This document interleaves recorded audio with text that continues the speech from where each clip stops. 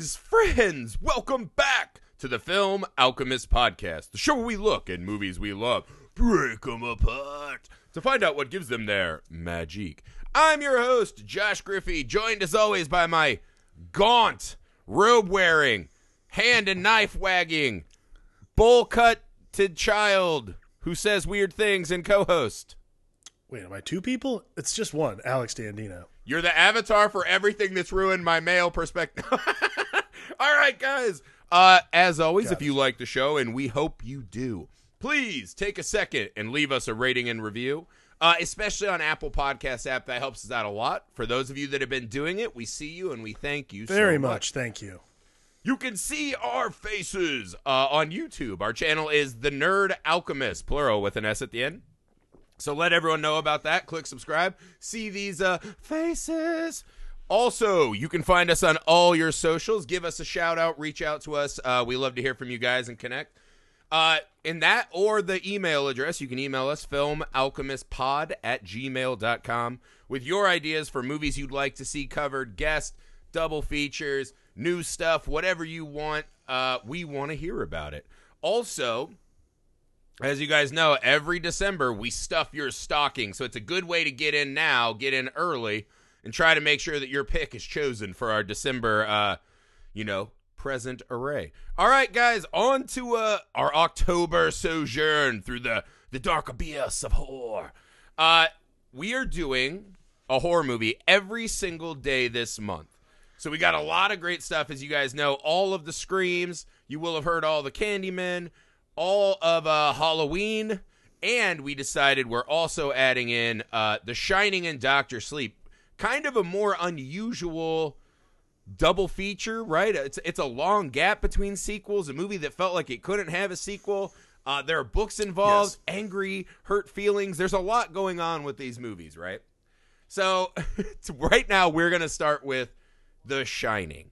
To me, this is one of probably the top 10 most iconic movies of my lifetime. I remember vividly being a child, and I think I was about 10 or 11, and my mom coming home and just being so excited to finally share The Shining with me. And it's one of those movies that it felt weird. It felt uncomfortable. Like, the colors were an assault on my young mind, right? This was the 90s. I'm like, why do things look this way? And it just gets under your skin, and it's never quite left me. I've come back to it often throughout my life. Alex, initial opening thoughts on The Shining. The Shining is a movie that I saw on... My parents were not like that. My mom loved to show me, like, the classics of horror. My parents were not into that. Yeah. My parent, like, to give you a frame of reference for, the time frame that I saw this movie, like, I saw this probably when I was in middle school or high school. My parents, for instance, on their first wedding anniversary, went to go see Alien by accident. They thought it was a movie called Aline because it was spelled wrong out front on the marquee. Some young girl singing her way from poverty to the uptown, right? And my parents walked out, I don't know, like 30 minutes into the movie because they were so freaked out. So that's like my quotient for like how my Ripley. Parents... We're in trouble. So I came to this movie solely on my own. I think I saw it when I was like, I want to say like 6th or 7th grade, maybe. Much later than I had seen other movies that were like wildly inappropriate for me to see. The first time I watched it, my initial thought was like, wow, that was really long. Jeez. Like, why did this take so long? It is a strange film, right? And that it has aged better with me than a lot of horror movies, right? Yeah. A lot of stuff that I loved in my early years. Now you're like, all right, it was kind of schlocky gore, it got you, but then once you've seen it, it wears off. This movie feels the opposite, and now hitting the stage of my life where I'm actually a parent. Yes. This movie just hits you in all kinds of different directions, right? I mean, that's like the thing that I've noted the most. Like, ever since I saw it, obviously, I've seen it now like at least a dozen times on my own. Yeah. Just watching it, multiple viewings, just because you go through film school and then you become like a young adult and you want to watch it again. You haven't seen it in a while. You catch it on TV. This is the first time I've seen it, though, since I was a parent. And just a totally different take. Yeah. Totally different vibe. And because I told Andrea, actually, we were talking about it this morning because I watched it the other night, and I was like, I have a completely different understanding of Jack Torrance now. Like, completely different. Like, the sympathy I feel for Jack Torrance is so much different than, like, when I was younger. And be like, well, that guy's kind of a dick. Jeez. What's wrong? Like, why'd he whip the kid around and all that kind of shit? And now I'm like, he just wants to get his fucking book done. Jesus Christ. What's wrong with that? You're like, I think I'm pro hitting children. No. Like, did he make a point? The Alex Dandino take. No. This is the thing, though, right? So, like, I was telling you, this is probably the most I've gotten up for a pod. Yeah. So I've done a lot of things. I mean, I read The Shining, the book. I read the fallout and the anger Stephen King has for the. He prefers the horrendous made-for-TV miniseries with what's Steven his name? Weber. Weber from Wings. From Wings. And if you ever get a chance, I think Joe Blow Movie Clips has it, where it's just like his best scenes in the movie. Oh no, I've watched that clip. It's funny you bringing that up. I watched it today because I was just like, I watched the movie last night, and then I like to always watch the movie clip stuff before we do the shows because it's just a good refresher. And there was like best scenes from the Shining TV movie. I'm like, oh, I'm watching this, Warlock. Like, I mean, I remember watching it when it came out because Stephen King had done so much. This is how it was meant to be. And I read the book, and to be fair, the cool stuff about The Shining, in typical Stephen King fashion, feels like it doesn't come until the book's like 2/3 over, right? There's like a long chapter where it's just Jack Torrance like, oh, I have to take care of this wasp nest. Yeah. And think about my time as a teacher and my run-in with a troublesome boy. But it does, the thing is, but Stephen King's, like, his beef with the film, right? He says that he doesn't like this version of Jack Torrance specifically because Jack comes in already essentially a murderous madman dad. right. And watching it today, I think that's actually bullshit, right? On two levels. Because one, when you read the book, Jack Torrance is not a sympathetic, nice guy, right? All the book does is add the fact that he also punched a student and was an alcoholic drunk driver who may have ran someone over, right, on top of breaking his kid's arm and being a piece of shit. Right. And then at the end, he has a nice, like, oh, I'm a good guy again. Right. But I watched this movie really closely today to try to see if I think Stephen King's right. And I agree that the overall tone of this movie is so cold. But I'll admit this to you. This felt so shockingly close to scenes of a marriage. Like, this to me was more realistic to married life than Marriage Story. This conversation, like the scene when, and we both write, or not well, but we write, the scene when she wakes him up, right? And, he's like, hey, do you want to take me for a walk? Oh, He's my like, God. yeah, I should get some writing done. And she goes, he's talking about he doesn't have ideas. She's like, well, you just got to get in the routine. Keep doing it. And he just gives her this fucking perfect look. He's like, Yep. That's it. That's it. And takes a bite of the bacon. And I was like, that Yeah. passive, snarky bullshit that is littered throughout the movie, that is so accurate to marriage life sometimes. That scene alone encapsulates to me, like, all the frustration you would have in a marriage is right there in that scene, which is like, well, he's like, well, I should probably get some writing done. Like, hey, I'm trying to be responsible, use my time wisely. And she's like, oh, cool. Well, it's probably just how's your ideas? He goes, got lots of ideas. They're not really good ones, which is something you and I have talked about, like, all the time. Whenever I'm like, hey, I think I have an idea. Like, never mind, it sucks. Yeah. And then, she's like, well, just do the work, get in the routine. And you're like, enough with your, like, positivity, all right? Let me just stew in this. Because that's really kind of what it is. Like, there is just, like, this Ernest Hemingway, like, bastion of, like, all right, I'm just going to go in there and bleed on the page. And she's just like, hey, better get to it. It's just, right. It's so unnerving. Yeah, but that kind of stuff, right? So what I don't agree with Stephen King on, right, is one, I think he overvalues how empathetic he made Jack Torrance in the novel. But in this movie, I think because this is the thing, in a novel you have, especially Stephen King, you have all these extra hundreds of pages to just bullshit and spend time, right? So what this movie does really well to me is this is a family that hasn't recovered from the moment it broke, right? Yeah.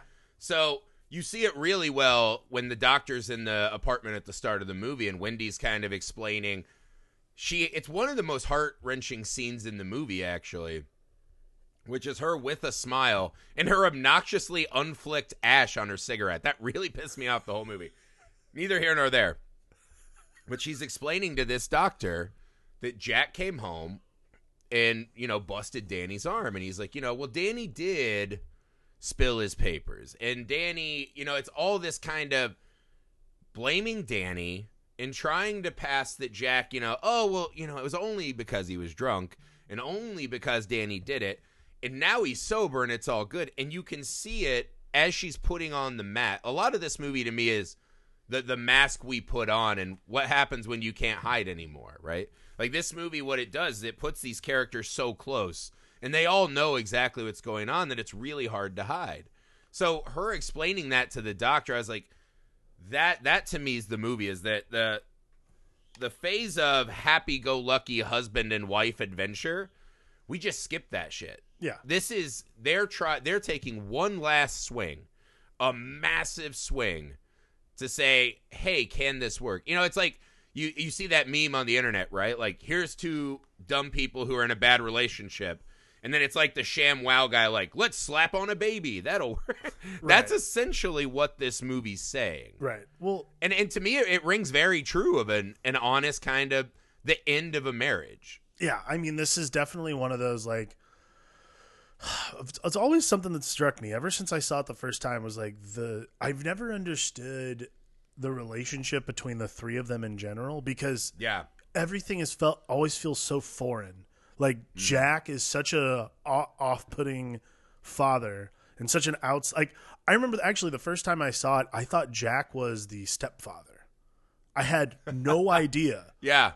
Cuz like again, like a lot of the time, like the first time I saw it, I probably came in right as Dick Halloran shows up. So I never saw any of the preamble or any of that other stuff. So I remember watching it the first time being like, oh wow, this is about like a stepfather dealing with, like, even as like 6th or 7th grade, I'm like, wow, this is pretty intense. And then as I got older, I watched it like the whole way through. I'm like, wait, that's his actual dad. Like that's his actual dad. That's Wendy's actual husband. Like he treats them like they're just foreigners. In his on his own soil. It's so weird. Right, but I think that really works well for me in the movie, because the book also goes into this area, but it's more, Jack thought he was like this great guy, player, alcoholic, all these troubles, right? This is a man, right? And I can speak to this from experience. There's some guys that just aren't cut out to be dads, right? You do it for whatever reason, or it's an accident.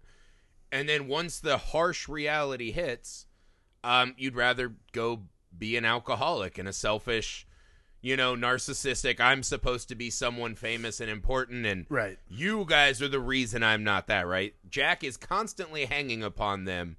Like the famous scene when he's marching Wendy up the stairs. To me, that is the truest Jack Torrance we see in the movie.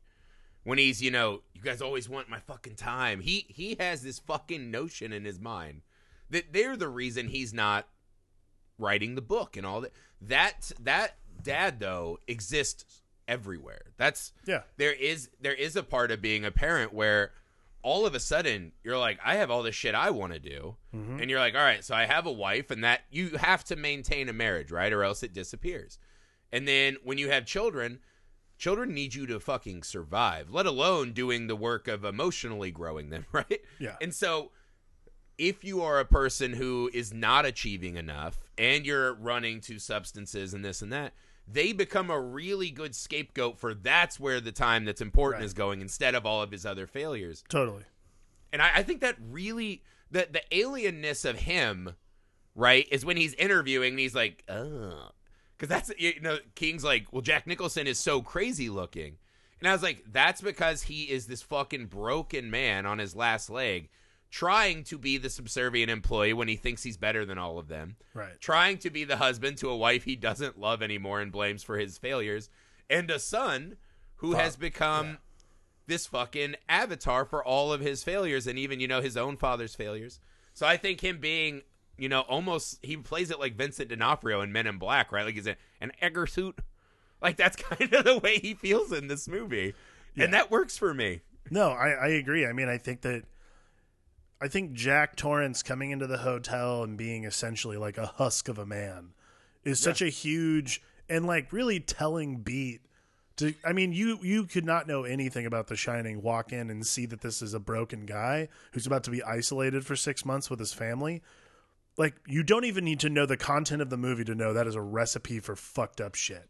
Like, Yeah, right. I mean, again, you need know nothing about this fucking story to know that that's a horrible idea to send a man who's already kind of broken down and like kind of on his last leg with his family. Like, every scene with the three of them, you can just see this contempt in his face. Like, the drive up, I noticed it. I mean, like, where he's just like, well, you should eat your breakfast, like that kind of thing. And I like, and to be fair, we've probably all felt that way driving. I absolutely felt that way. Like, I felt that way with my wife. Like, there's just like stuff like that. Like, I'm like, well, I know you should have eaten. Like, I don't know what to do. And like, that pressure of everyone like depending on you and me, like you being sort of the caretaker for them as well as this huge house. Like, the house itself, like the hotel itself becomes almost non-existent when you realize the amount of work that has to go into keeping Wendy and Danny safe, alive, happy, healthy, so on and so forth. It's such a fascinating thing to watch now as a dad, because I do have a lot of sympathy for Jack in ways that I never thought I would, because he's like such a piece of shit to like cave. Yeah. And like when I was younger, I'm like, who just caves like that and like gives his will over to evil spirits, blah, blah, blah. And now I'm like, good Lord, I would probably just, if I was stuck up there for 6 months with my kid and my wife, I'd probably be like, yeah, that's fine. Yeah, whatever you want. Yeah, anything. Well, it's also weird watching it this year because you're like, we all did that for a couple months. Some of us still are. Like, we made it out. I wasn't running around smacking them about, and getting like croquet mallets and shit. Yeah. So like, I think I did better than Jack Torrance. You definitely did. There's a scene though that really hammered this thing home for me with Jack. And it's one of those scenes I always thought it was a throwaway, right? Because like we said, this movie is very long. And I've always been like, you could chop 30 minutes out of this easy.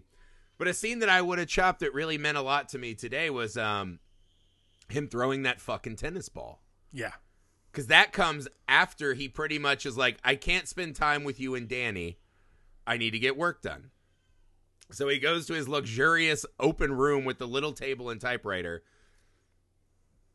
And just alone, he's having the most fun we see him have the entire fucking movie, just throwing a ball to himself, when he has a child and wife that would probably be ecstatic to spend that time with him. And that small scene tells you so much about where Jack and this family is, right? Because you pair Jack's relentless downtroddenness, right, with Wendy, who is this almost to the point of naive criminality, right, with her amount of optimism about stuff that's happening. And then Danny's a whole other thing. But yeah. I think the critique, though, that Jack is too much on the edge and is already a murderer is wrong, right? Like, I think if they had just stayed in Boulder, he doesn't murder his family, right? But I do think that family is dead in its own way. I mean, in any way, like in any form of story, Jack Torrance and Wendy Torrance are no longer married at some point, whether by death from one of them or by the fact that they just hate each other. Yeah. Yeah, I mean, I don't know. I thought this time watching, I was like, I really just think Stephen King wanted his own stuff, And it's like, I don't think it rings true. And if we're being really, really honest, that movie is so much better than that book. And it's really not close. I mean, to me, the story... And I love Stephen King, so don't come at me on that. Sure, but I mean, like... The Shining movie is so much better.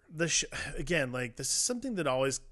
Like, I have one of my work friends is a huge Stephen King fan, reads all his books, has a lot of opinions about movies, and we'll talk about it when we talk is about Doctor... Me? We don't work together. But particularly, like, adaptations of Stephen King movies, like, he... wasn't a huge fan of the It movies. He didn't think they were as good as the book, which I'm like, well, I mean, that makes sense. He hated the Dr. Sleep movie specifically because it did not properly adapt. There were a lot of key moments, as he said, left out. But I got to be honest, like, this to me, The Shining kind of cuts through a lot of that, like, Stephen Kingness that sometimes gets lost anywhere else. Like, it's such a weird, like, I'm not sure how to describe it, but, like, It's weird because this movie's almost 3 hours long, but this is like, to me, the most streamlined narrative you could get out of that book. Yeah, well, what he does is he takes this somewhat, just a guy like pondering the failures of his life. That's like an enormous amount of the opening of that book. Is just this kind of getting in the groove of here we are doing nothing, so let's ponder everything that's happened. And what The Shining does is it really just finds that the essence of what happens when you rip, like one of the ghosts in the Overlook Hotel is the Torrance family as a unit. Yeah. This family is done. And everything they're doing is an absolute fucking charade. It's a charade. Yes. So the notion that I need to see Jack pushing Danny on a swing and that's going to make the horror of this better is just, that's the difference between novels and movies. Right. Is you can just show me Jack trying really hard to be, hey, I'm everyone's neighbor dad. Like, I'm real cool. I mow the lawn and have Reeboks. And I'm just like, he makes me feel like he wants to chop parts of me off and put them in Tupperware. I actually think... And that tells me everything I need to know. Right. Like, I think isolating them at the Overlook almost normalizes the issue that Stephen King had with Jack Nicholson being cast in the first place. Is like, you're not going to put anyone else besides Shelley Duvall, who, also looks crazy for a lot of the movie. Yeah. Like, you're going to be able to normalize a lot of the... You're going to be able to normalize Jack Nicholson within the setting simply because... You're not placing him with anyone else. You're placing him in almost pure solitude, or at least the attempt of which. Yeah. I just find it not an amazing critique on what is and is not good with the movie. Let's talk about the Overlook itself as a setting. What really stood out or was working really well for you about the Overlook as the setting for this story? I mean... Again, I haven't read the book, to be honest with you. But I think for me, the Overlook's vibe is always the vastness. You never see the exit. I think that's a really important thing about this movie. Well, always seeing windows, right? It looks like an aquarium. You're always seeing windows, but also, even more importantly, again, I never see an exit. I think that's a really important aspect. I'm not sure why, but I never see an exit sign anywhere. I never see... I know the way out. I've seen the way out earlier in the movie, but I've never seen anyone leave. Until the end when you see the door open to the maze, which feels like a non-reality. Right, exactly. You know what I mean? And that's so, yeah, exactly. It's so trippy. So, I think the vastness of the hotel itself, the inability to escape it, so to speak, is so important because there's always another room. There's always another corridor. There's always something else. And the geography of it's interesting because for a thing about for a story that takes place inside a hotel, to me, the most interesting part is how what little importance is paid attention to the geography of the hotel itself. Mm-hmm. There's the Gold Room, Room 237, and the Torrance's apartment. Those are literally the only three places you really need to know. Maybe the kitchen. And the kitchen, maybe, but the kitchen only comes in... the kitchen factors in maybe once or twice. But, for instance, the game room, we never go back in there. I don't even know where it is in the hotel. I couldn't fucking tell you. There's so much that goes into these three hot spots, and I guess the great room where a lot of the shit happens. So these 4 hot spots where a lot of scenes work are really important. But overall, the really fascinating thing to me is how little I care where things are. I don't care how far the Gold Room is to the Torrance's apartment. I don't care how far Room 237 could be down the fucking hall from their apartment, from the staff quarters. Wouldn't know, wouldn't care. It's so unimportant where things are because the important thing is you're not only getting lost in the location, you're getting lost in the story itself, so you don't care how far away things are. Yeah, and I think that's kind of the thing is it's this really interesting mix of huge, opulent rooms and then really claustrophobic, tight, longer tracking. A lot of tracking shots in this, right? A lot of Steadicam.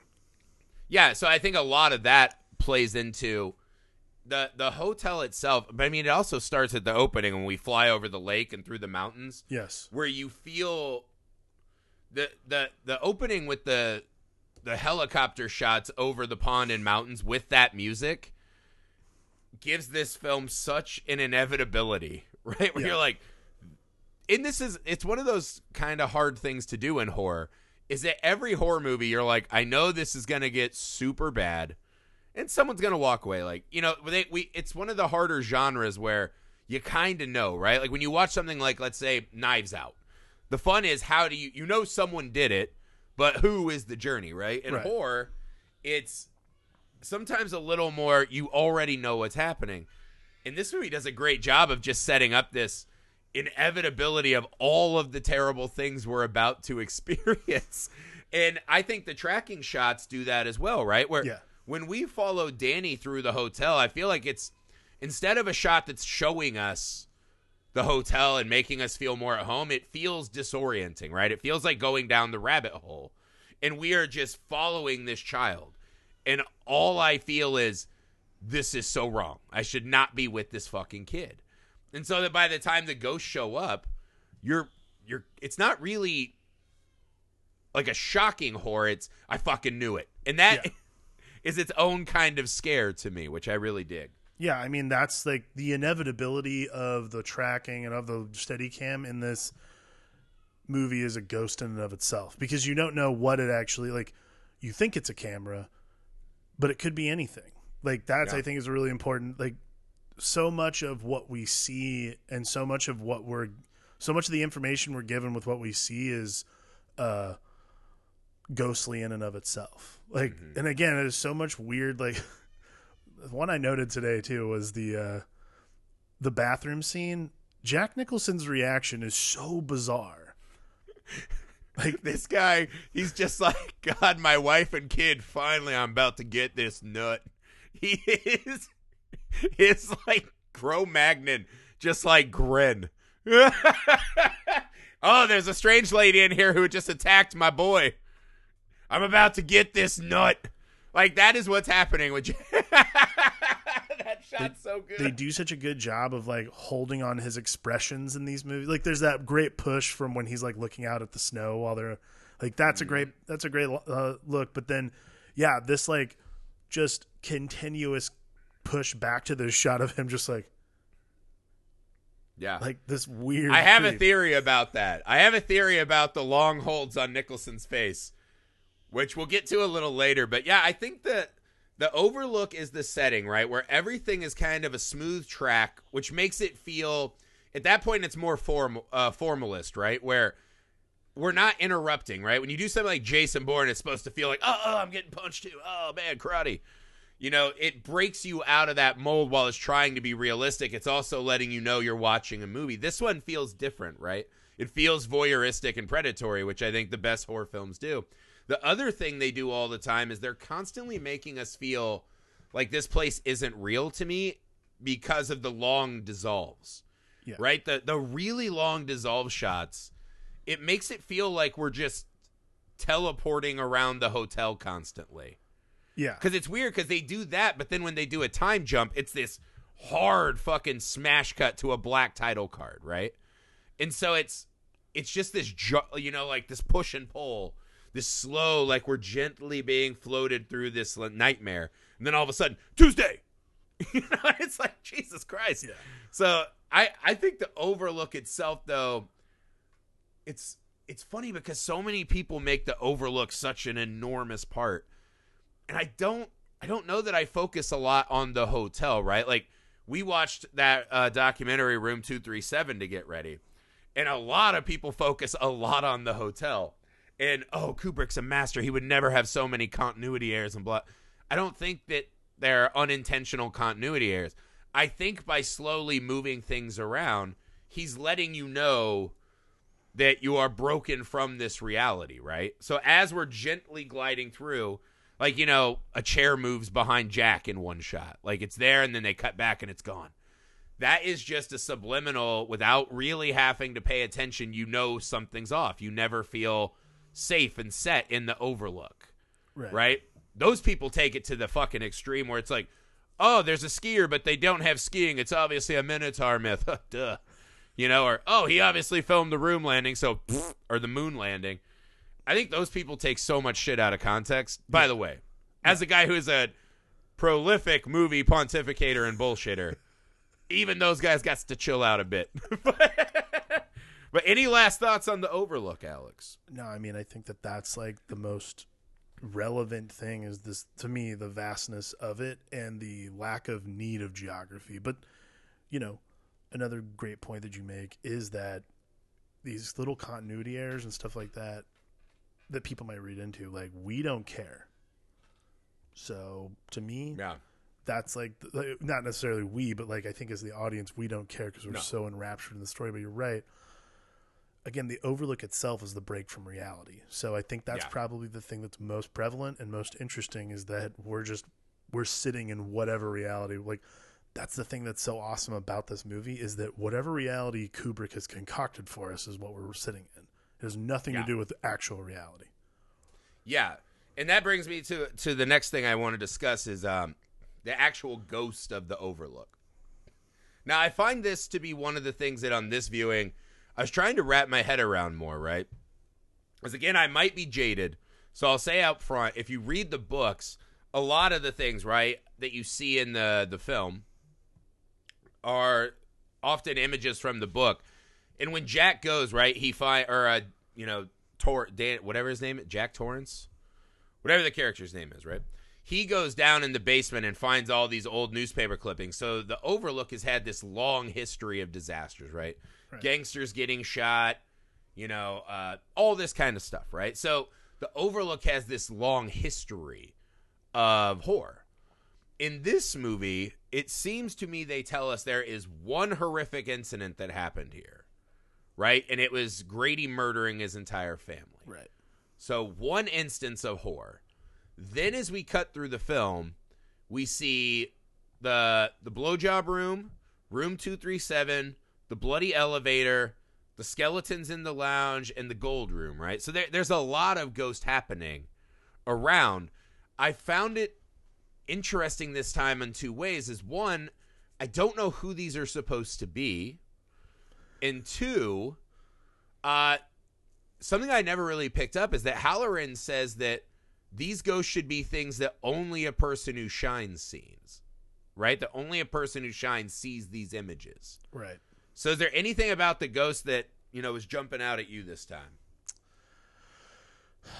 Nothing regarding to like what Halloran says, where like only people who shine can see them. Like, I think that the house itself and like the ghosts don't necessarily, I think they have the power to reveal themselves to people when they want to.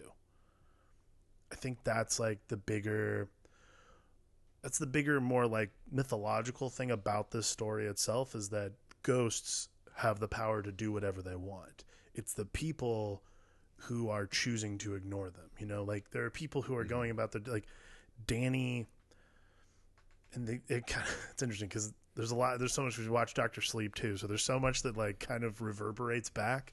But like, Dr. Sleep feels like it's whereas this movie's all kind of imagery and subtle, artistic choices. Dr. Sleep is just the most strap on your work boots, we're solving this shit movie that I've ever watched, and not in a bad way. I'm not saying that. I love Dr. Sleep. So I think like the thing that I'm kind of like, the thing that I kind of gravitated towards this time was that Danny is in essence like a lightning rod for this. It's less about him being able to shine and more about him having been through trauma. All of them having been through trauma makes them suitable candidates. Like, we don't know anything about what happened to Grady and his family. Like, they might have been completely well-respected people. Right. He also, we just watched an unsolved murder. We just watched an Unsolved Mysteries where this guy, like, murdered his entire family and everyone thought he was, like, the most upstanding gentleman ever. So, like, you never really know. But but getting back to that though, right? Grady is the inciting incident of the hotel in this. Yeah. But they don't mention anything extra about him or why that matters. I mean, it very well might not. It might just be the clue we need to know, like, oh, so this is going to happen to Jack too. Got it. Great. Sometimes I wonder with Kubrick, right? Because people think he is such a master that it's impossible that every inch of every frame isn't an exact choice that matters perfectly. Right. And like, you just know that's not true, because I've watched a lot of behind the scenes documentary, and there's a scene where he's just changing the shot in the pantry room, where he's like, oh, if I lay under Jack's legs, I can get this shot like this. Right. And he's just making it on the change fly 'cause it looks cool, but everyone's gonna be like, that means whatever, moon landing theories or whatever. But I do want, it's kind of how John Lennon talked about Bob Dylan, where he's like, he just says nonsense words together and you guys think he's a poet, right? Sometimes I do. But I have a theory about Grady. I'll go ahead and hit you with this, right? Watching it this time, I actually think this movie is Danny Torrance's revenge on his parents. I think every ghostly kind of thing we see in the hotel is somehow manifested through Danny into Jack's mind. Okay, it's interesting you say this, because I don't totally disagree with this theory. And right. I'm at least not yet. I'm sure you'll say something that I completely disagree with. I'm going to let you hang yourself before I go all the way It's interesting you say this, because this is the first time I've really paid attention to the beginning of this movie, because I realize it's not that I skip over it. I just like almost blank it out a lot of the time. Yeah. Like, other than before you have a family, you're just like, meh. Well, other than Dick Halloran, like, I haven't never really paid attention. So like, Danny and Tony speaking in the bathroom. Tony warns him, I don't want to go there. Like, and he won't tell him why. He won't even show him anything. Yeah. Like, and I think that's a really I think that's a really important aspect, because Danny doesn't really withhold a lot from his parents. Mm-hmm. Like, at least not from his mother. Like, his mother seems to be in tune with a lot of shit that goes on with Danny. So it's weird that Danny brings them up there. So I guess my question to you to redirect it would be, do you think it's Danny's curiosity that's pushing him towards the house? Do you think it's Dick Halloran pushing him towards the house, thinking maybe Danny can clean the house himself? No, what my theory is I think the overlook part happens organically, right? I think there is a chance that the overlook has no ghost itself, right?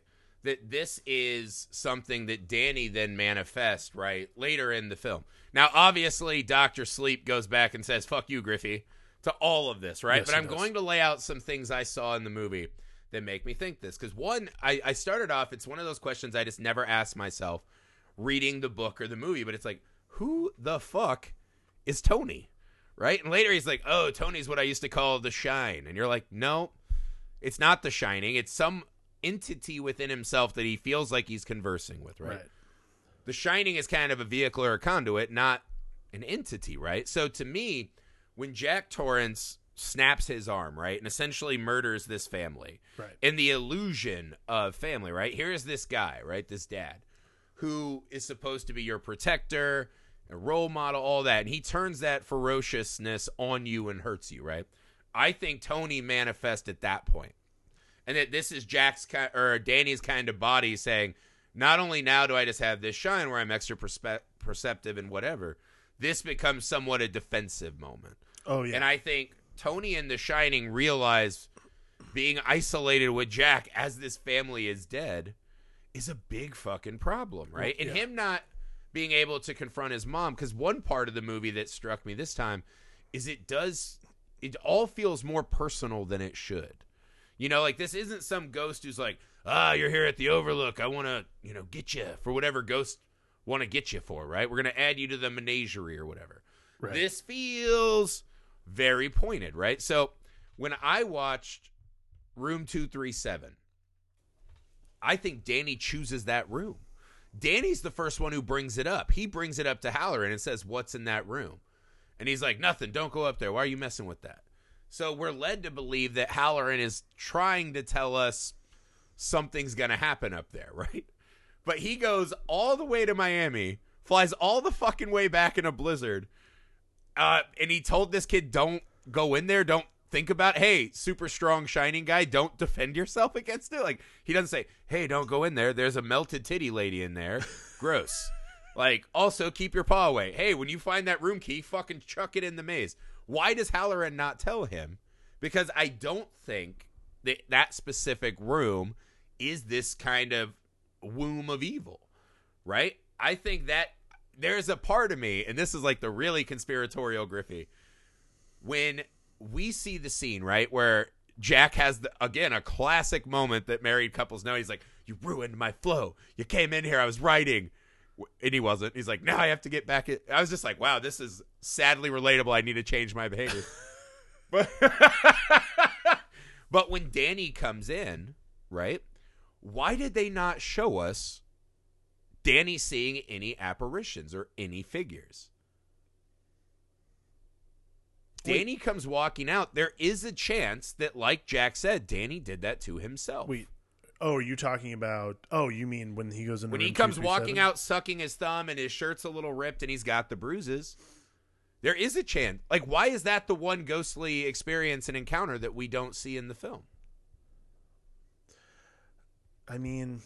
Why would Halloran not warn him about room 237? Okay, let's go down this rabbit hole then. Let's think about that. Yes. So if Danny did it to himself, is Danny trying to get Jack in trouble with Wendy? Is Danny trying to finally drive the final nail in the coffin so that they don't have to be together anymore? I do think that's part of it. And also I think there is this kind of, it's almost Virgil walking Dante through hell, right? Like, I will make you feel as you've made me feel, right? Okay. You can do this. I think what Jack sees in room 237 becomes really important, right? Why is there just a naked lady in the bathtub, right? And then all of a sudden she melts. Because that is what Jack thinks he wants, right? I should be out here racking up tall model-esque ladies because I'm Jack Torrance, right? Guy who looks like a Wolverine cosplayer but schlubbier, right? He thinks he needs that. So when he walks in the room, Danny, this is the other thing that they don't really address a lot. Danny's always playing dumb with his parents in this movie, and he can 100% read their fucking thoughts. Right. Right? So I think Danny starts reflecting things back to Jack and giving him this kind of nightmarish inversion of his fantasies, right? So he thinks, here's a lady who would just love to get pounded all the time and won't talk and, won't have kids with me and won't ruin my writing. And then as soon as he takes the bait, right, what happens? That fantasy fucking rots, right. Because that's not his wife. That's not his mom. I think Danny is pushing a lot of these images into Jack's head. I think that's why we do those slow hold / kind of gentle push-ins on his face, is because that is Danny sending. And again, I'm not saying that Danny's doing this like some kind of Kaiser Soze. This could be just a subliminal attack. I'm almost with you. Because here's another example of this, right? When Jack is stuck and he's like drooling, looking out at the snow, right? He sees them in the maze. Right? And we see this like little people walking. Right. Right? I think Danny is projecting that to him, right? This sense of loss and loneliness and pushing him. I think all of the things we see essentially are this path to start breaking Jack down. Almost with yes, you. Go. I'm okay. almost with you. Because there is logic to what you're saying finally. Like, rather than just be some weird theory, there's a lot of logic. If you're talking about my Hammond theory, you know that shit is legit. There is like, I think there is a serious, sincere, emotional logic to this theory because, yes, children are like, but I'm going to take it a step further. Children, like you said, children are not in control the way that we would like them to be. Right. Much like Danny strews Jack's papers and finally, like, Jack snaps his arm. Much like that kind of thing, Danny's not in full control of, like, because as we find out, like, because we never really find out how powerful Dick Halloran is as someone with these psychic abilities. So to me, and I'm going to amend this, Danny's not a lightning rod. What I think it is Danny is actually an antenna.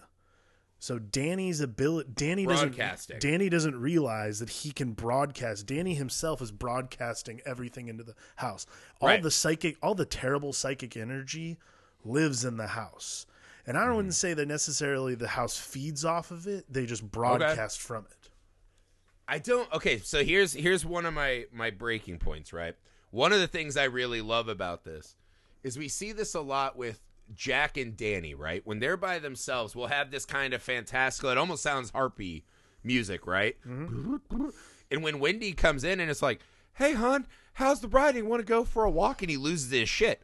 The moment he addresses her, hard fucking cut Right. from the music, right? Now he is back, and I think Wendy is the reality anchor of the film. Totally. Right? It's the same thing. When we see Danny and Jack in one of the great scenes of the movie, right, is when he calls Danny into the room. And Danny is between the two dads, right? And he walks up. Why is he saying the things he's saying? He's like, oh, you want to hurt me and Mom, would you? And then his next reaction is, did she tell you that? And he's like, no. Right. But he has to know that's what he's thinking. Well, it's like the seed He of knows doubt. his fucking... So, like, why is he asking him these things out loud that he already knows the answers to? but it's not antagonizing. Like, because, all right, I don't think that's an antagonizing thing for a kid. It's, right, and I don't think it is, because I think him and Tony are separated. right. I don't think he's like the mastermind. Right. I think it's genuine curiosity because, like, having now watched both movies, it reminds me a lot of Abra's persona itself in Dr. Sleep, where this is a version of Danny who's willing to ask those questions, willing to be like upfront with an adult in power like that and say, like, would you do this to me? Like, are you capable of that? I know that you've already done something, right? But was it because you were upset, or are you just capable of that kind of anger? Right. And to me, that's what I kept getting caught on, is he knows that his dad would hurt him. Right. And he knows in his mind that his dad is unraveling.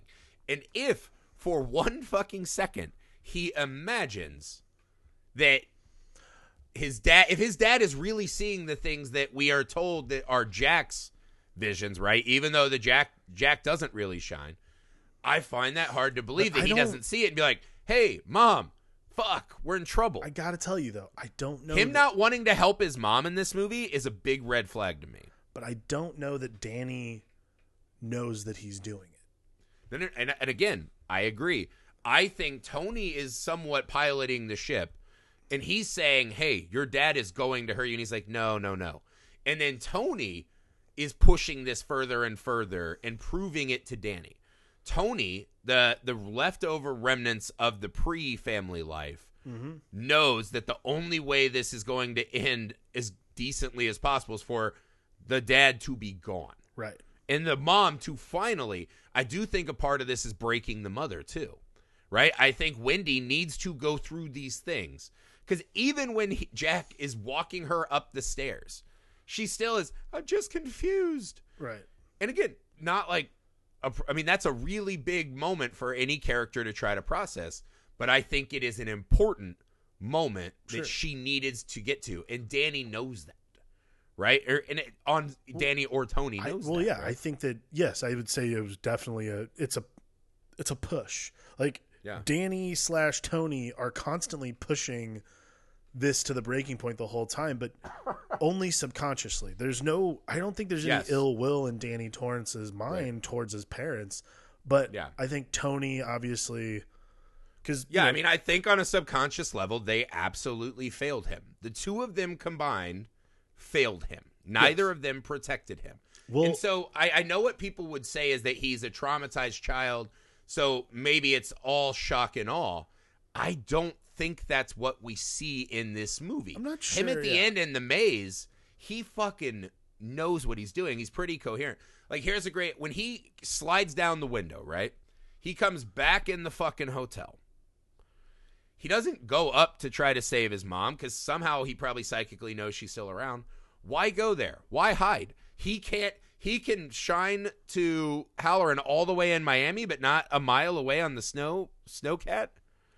He wants these guys to come and have to pay. I think he uses Halloran a little bit in a sacrificial manner. I mean, I wouldn't disagree. Again, why did he not tell Halloran, like, bro, X?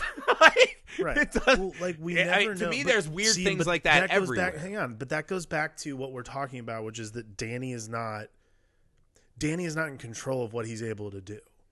Yeah. Like, Danny... No, I agree with that on some level, yeah. Danny doesn't even want to... At the beginning of the movie, Danny doesn't even want to talk about what it is. Yeah. Because Tony says not to talk about it. But that means that Danny is not in control of what's happening to him at all times. Yeah, but here's a couple other little points, right? In the most crucial part of the movie, right, when he's coming out, One, again, I think Danny lets him out of the meat locker, right? I think that is 100% what happens. Because we see no other psychic phenomena that kind of moves around and this and that. I think Danny lets him out, right? Or Tony. We cut back. Wendy has just fucking smacked him with a bat, thrown him in the pantry, right? Right. She's worried about her kid who's already been attacked in the hotel. When we go up to that room, she is fucking sleeping. Not like she passed out in a chair guarding the door. She's in bed. She put the blankets and sheets on and she's fucking sleeping. Not with her kid in bed. She's just sleeping. Wouldn't you be a little more alert than that? Perhaps Danny shuts her down. Here's another thing.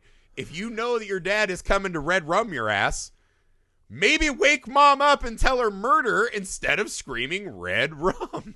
Like, what? And I think the mirror, everyone, thinks about the mirror and you see red rum and it says murder. I think that is specifically telling us that Danny is trying to tell her, and Tony is obscuring it as part of his game. Oh, yeah. No, this is this is a big part of, I think there's a lot of literal psychology going on there. Because, I think a kid sees it one way and an adult sees it another way. So if a kid sees red rum, or if a kid maybe sees the word murder, perhaps it's obfuscated just because a kid can't handle that level of trauma. Yeah. Again, this also goes back to like, but he's been in the Tony form now for also this another part. He's been Tony for over 24 hours. Right. He's been Tony since that scene when he's like, he's showing Halloran what supposedly happened to Jack in room 237. He's like drooling on himself. That's a long ass time for Tony to be in charge. And that red rum to me is Danny screaming out, "Mom, murder!" And Tony is still kind of, blocking a lot of Tony's covering it because he knows that, again, Tony is the one who's pushing things. Danny is like, the whole movie, Danny is just in the passenger seat. But Tony is Danny by nature, right? So it is like it's a distinction, but he is also a manifest. Here's my final... I like Danny by Nature. That's good. Yeah. Oh, Danny by Nature. That's his hip-hop album when he goes bad. You down with OPP? After he starts baby killing in Dr. Sleep, he puts out his parental advisory album. All right, so this is my final thing that really hit me this time. We'll see what you think about this, right? I think, one, we see Lloyd, right? Lloyd is the bartender. The best bartender from here, Timbuktu, whatever. I believe that Lloyd is the manifestation of Jack Nicholson's father, right? I think Dr. Sleep makes that pretty clear in the movie, right? I think his dad was a drunk, which also I'm kind of pulling that from the book. I've always thought Lloyd is him looking at the face of his father, and that's where this kind of pomp and circumstance bar guy routine comes from, right? He wanted to be friends with his dad, and he wasn't, and it was bad, and alcoholism, this and that. There's something that struck me is so fucking odd about the Grady scene. This is my final piece of evidence I'll lay on you and see what you think. So Jack Torrance is by himself having a fantasy about a crowded party bar, right? These are not people that he's partied with. These are not people that probably have died in the hotel.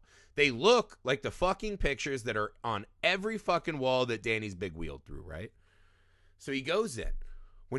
Jack is the one who's having the fantasy, right?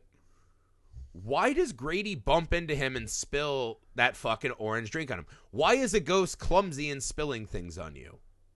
Because Danny is manifesting Grady that he heard about only in rumor. And if you go back and watch them in that bathroom scene, I think the way he speaks is very strange. He talks about, yes, your son is a strong-willed boy. Your son has talents that you don't appreciate. That, to me, doesn't sound like Grady trying to protect the hotel or whatever they're telling us. That sounds like Tony admonishing Jack. Letting him in, that, I think, is his last chance to break this fucking horrendous cycle he's on. I think that is actually his lifeline moment. I don't think that is the cue to kill. I think that is Tony saying, if we're going to do this, this is your last chance to stop being a dick. And he fucking fails miserably. But that whole scene has always struck me as very off. You've always been the caretaker? Who was he the caretaker for? Danny. He's always been Danny's caretaker, and he fucking blew it. Well, I mean, This is my theory. I went too far for you. That's the one. Am I allowed to speak, or we just listen? Is this Griffey pontificate? I hour? saw your exacerbated face. Exacerbated, not exacerbated for one. What did I say? Almost said masturbated. I have lack of oxygen from spilling so many good theories. Yeah, I would go with a no. On that. Then what? Walk me through what you think happens in that sequence. Then, like I said, I think Danny himself is an antenna of all this horrible psychic energy that's collected over the many years in this hotel. I think that, look, I can't speculate what happened with the Grady family because I wouldn't know. But yes, I think Lloyd is definitely Jack's father, 100%. But I think that I'm less caught up on the clumsiness of a ghost, for one. That's not really... Again, that's strange. That is strange. But I'm also never convinced... ghost is such a weird term to use for this because, none of these characters appear as, ghosts to me. That's Grady's the only one who seems feasibly he could be in that hotel. Because earlier Danny sees his daughters, right? That's your antenna theory. Everything about... But nothing about the hotel screams ghost to me. There's nothing ghostly about this. These encounters are all psychic traumas. So instead of it being a ghost story, instead of there being some sort of ghostly apparition, anything like that, all of this is about people's reflections of themselves. So to me, exactly. However, this is not Tony projecting this. Because for one, I don't think it's Tony projecting and saying, all right, this is your last chance to not be a dick. Because Grady literally goads him into going out and doing it. That's the whole point of the scene itself. But that's what I think. I think this, again, is a mirror scene. We're in a bathroom. There's mirrors everywhere. I think what he's saying is pushing Jack. It's so obvious and on the nose that I think he's trying to make Jack see that this is not the path to go down. This is wrong because you are trying to you're trying to absolve Jack Torrance of a little bit of a little bit. He's given a test and he fails. He still grabs the axe. But you're pushing blame further into Danny Tony's court. I would say that what Grady's point, that scene, the point of that scene is Grady is supposed to be Jack. He's talking to himself in a mirror. That's why they're in a fucking bathroom. That's why he's cleaning himself up. Because quite frankly, the point... Sorry, I just opened it. I forgot that he refers to it when he's talking to Lloyd. He refers to his wife as the old sperm bank upstairs. I just saw that in my notes. And I was like, this guy is the fucking worst. There's no sympathy for Jack Torrance. Right. But to me, this is Jack. Grady isn't really there. None of this stuff is actually happening. What's happening is Jack's having a conversation with himself in the mirror because he's just been at the bar. He's just had another drink. He's looking at himself saying, is this really worth it to be this miserable if it means that I'm a loving father or something like that? This isn't a moment to me where Danny or Tony are literally this isn't a Danny versus Jack moment. What this is a Jack versus Jack moment of saying am I willing to be the person that I want to be?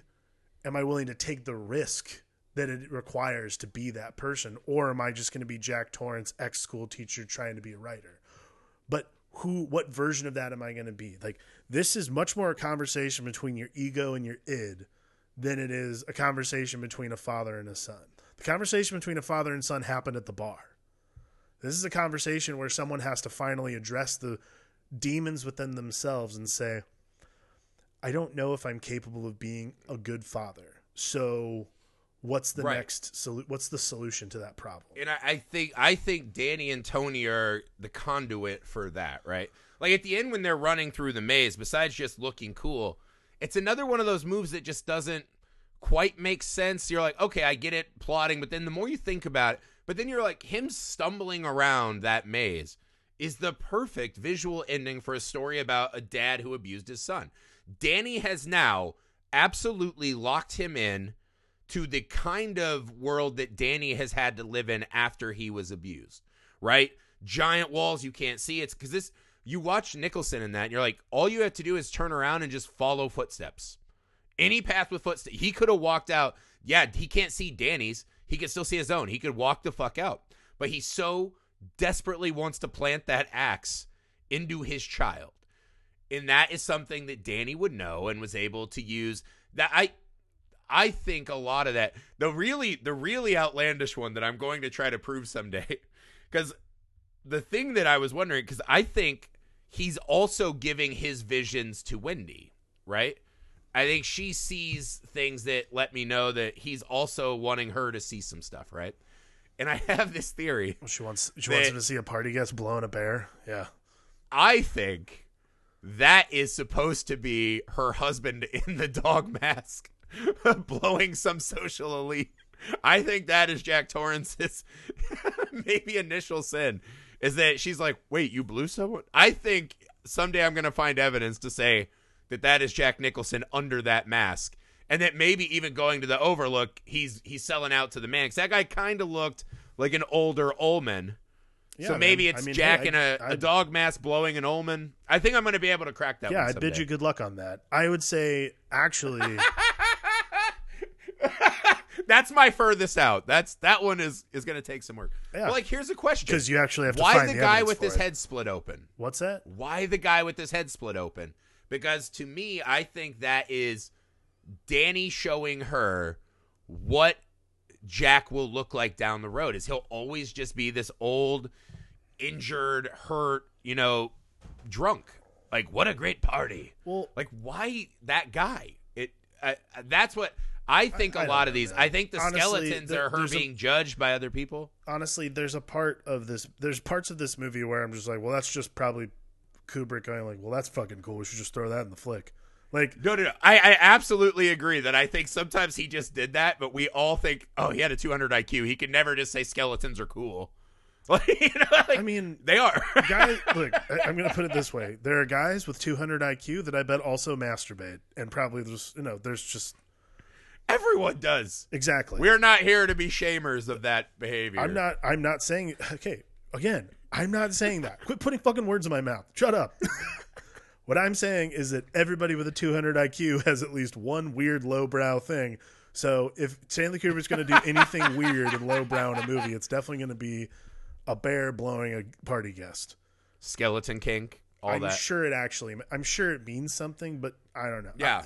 I would actually say the hedge maze, like the ending of that movie, yes, there is the logical step of just following footsteps around. But I would say the reason it doesn't take place is simply because it's not because Jack's possessed. It's not because Jack is an idiot. It's not because Jack is blinded by the rage of wanting to be proven right. Like the whole movie, he has to spend in this like sort of like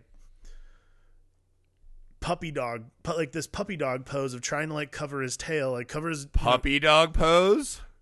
Stop. Just stop. You know what? Fine. Whatever. No, like it's fine. You made your point. I'm sure we all get it. No, like he has to sit there with his tail between his legs like the entire movie.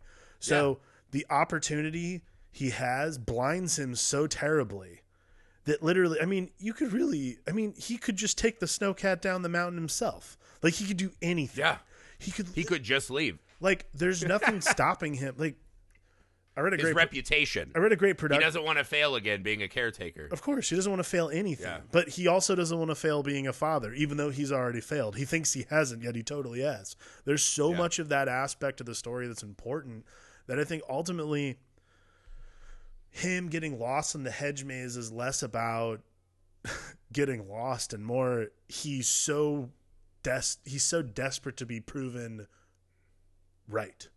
And that is like the folly of any like parent, I think, because you're never going to win an argument with your kid unless like they're old enough where you can actually do it. I can tell you right now, I've argued with a 1-year-old at least 4 times today, and I've lost every single time. I always end up picking him up, giving him a treat, or putting him to bed. Like those are the only things I never win. Actually, I can tell you right now, during this pod, my kid screamed for half an hour.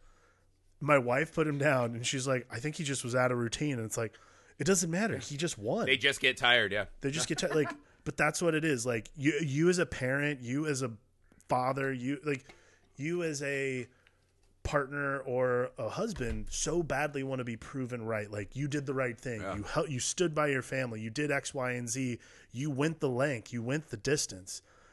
I think at the end of the day, that's why he stays in the hedge maze, because yeah, he could easily walk out. He stays in the hedge maze though, because he wants to be right, whether it's to the death or not. That's the most important thing. And that's like the folly of Jack Torrance, is the need to be right, the need to be appreciated, the need to be the one. And he is left empty and growling in the cold, hard truth and is frozen. Yeah, no, I agree. I do also think that, again, he definitely sacrificed Halloran, Danny that is, because when Jack axes him, he screams, supposedly feeling the pain, so you know that bitch was psychically connected, and didn't say, hey, my dad's limping around with an axe. I'm just saying, Danny did it. Well, I had two more things I want to cover with you. Yeah. Explain to me what the blood in the elevator means to you. Because Danny sees it twice, I believe, and then Wendy sees it at the end. I think when Wendy sees it, it's real.